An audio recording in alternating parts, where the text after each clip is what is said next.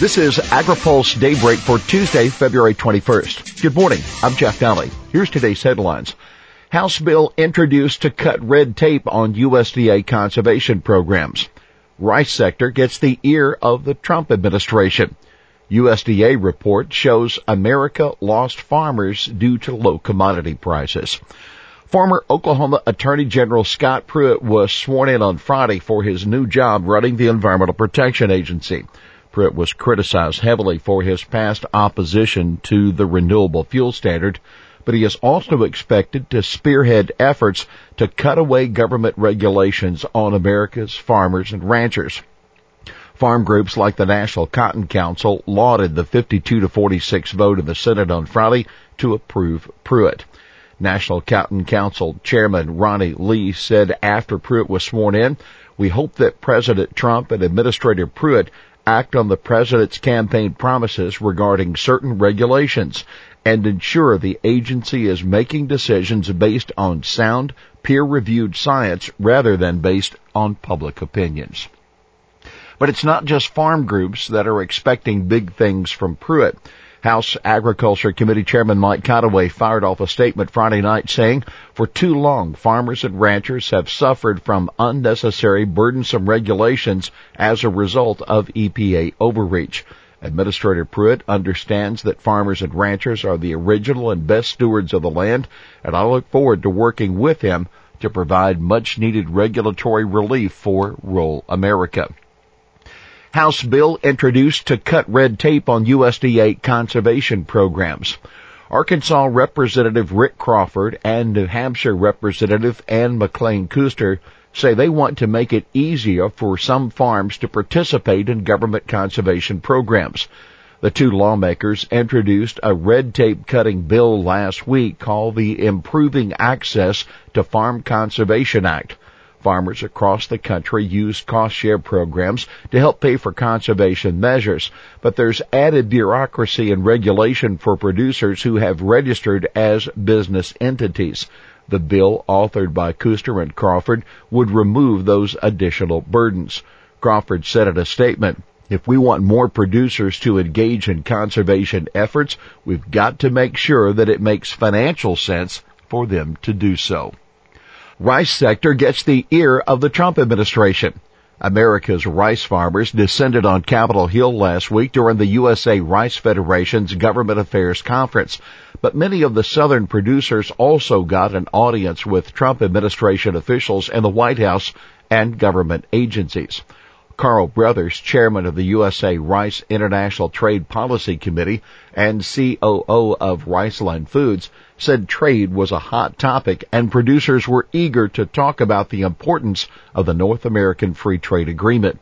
Mexico is the largest foreign market for U.S. rice, and Trump's demands to renegotiate the pact or pull the U.S. out is a common concern for farmers.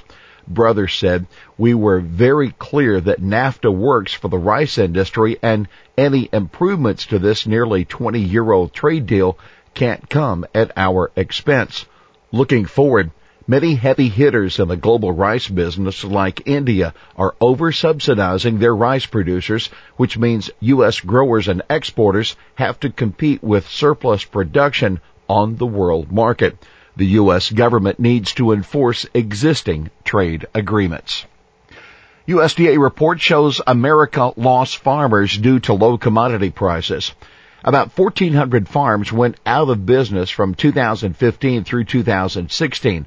That according to a survey just released by the USDA's National Agriculture Statistics Service. Joe Parsons, a NASS analyst, blamed low commodity prices for the shuttering of farms in all size categories except one.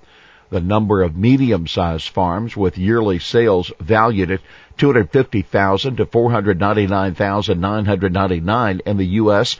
increased by 4,000, but there were losses in all of the other categories. Small farms with $1,000 to $9,999 in sales make up the largest number of producers. About 5,000 of those 1.03 million smaller operations shut down last year, according to the report. About 2,000 of the largest farms with $1 million or more in sales also shut down last year. 22 U.S. establishments cleared to export beef to Brazil. In August of last year, USDA announced that Brazil had lifted its 13-year ban on U.S. beef.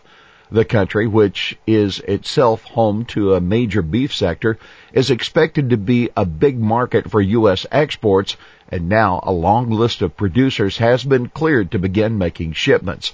A Swift facility in Texas, a Creekstone Farms facility in Kansas, and a Tyson facility in Nebraska are just a few of the operations that have been given the final green light to begin exporting to Brazil, that according to an announcement from the USDA's Food Safety and Inspection Service.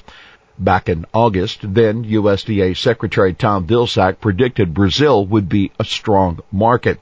He said at the time, the Brazilian market offers excellent long-term potential for U.S. beef exporters.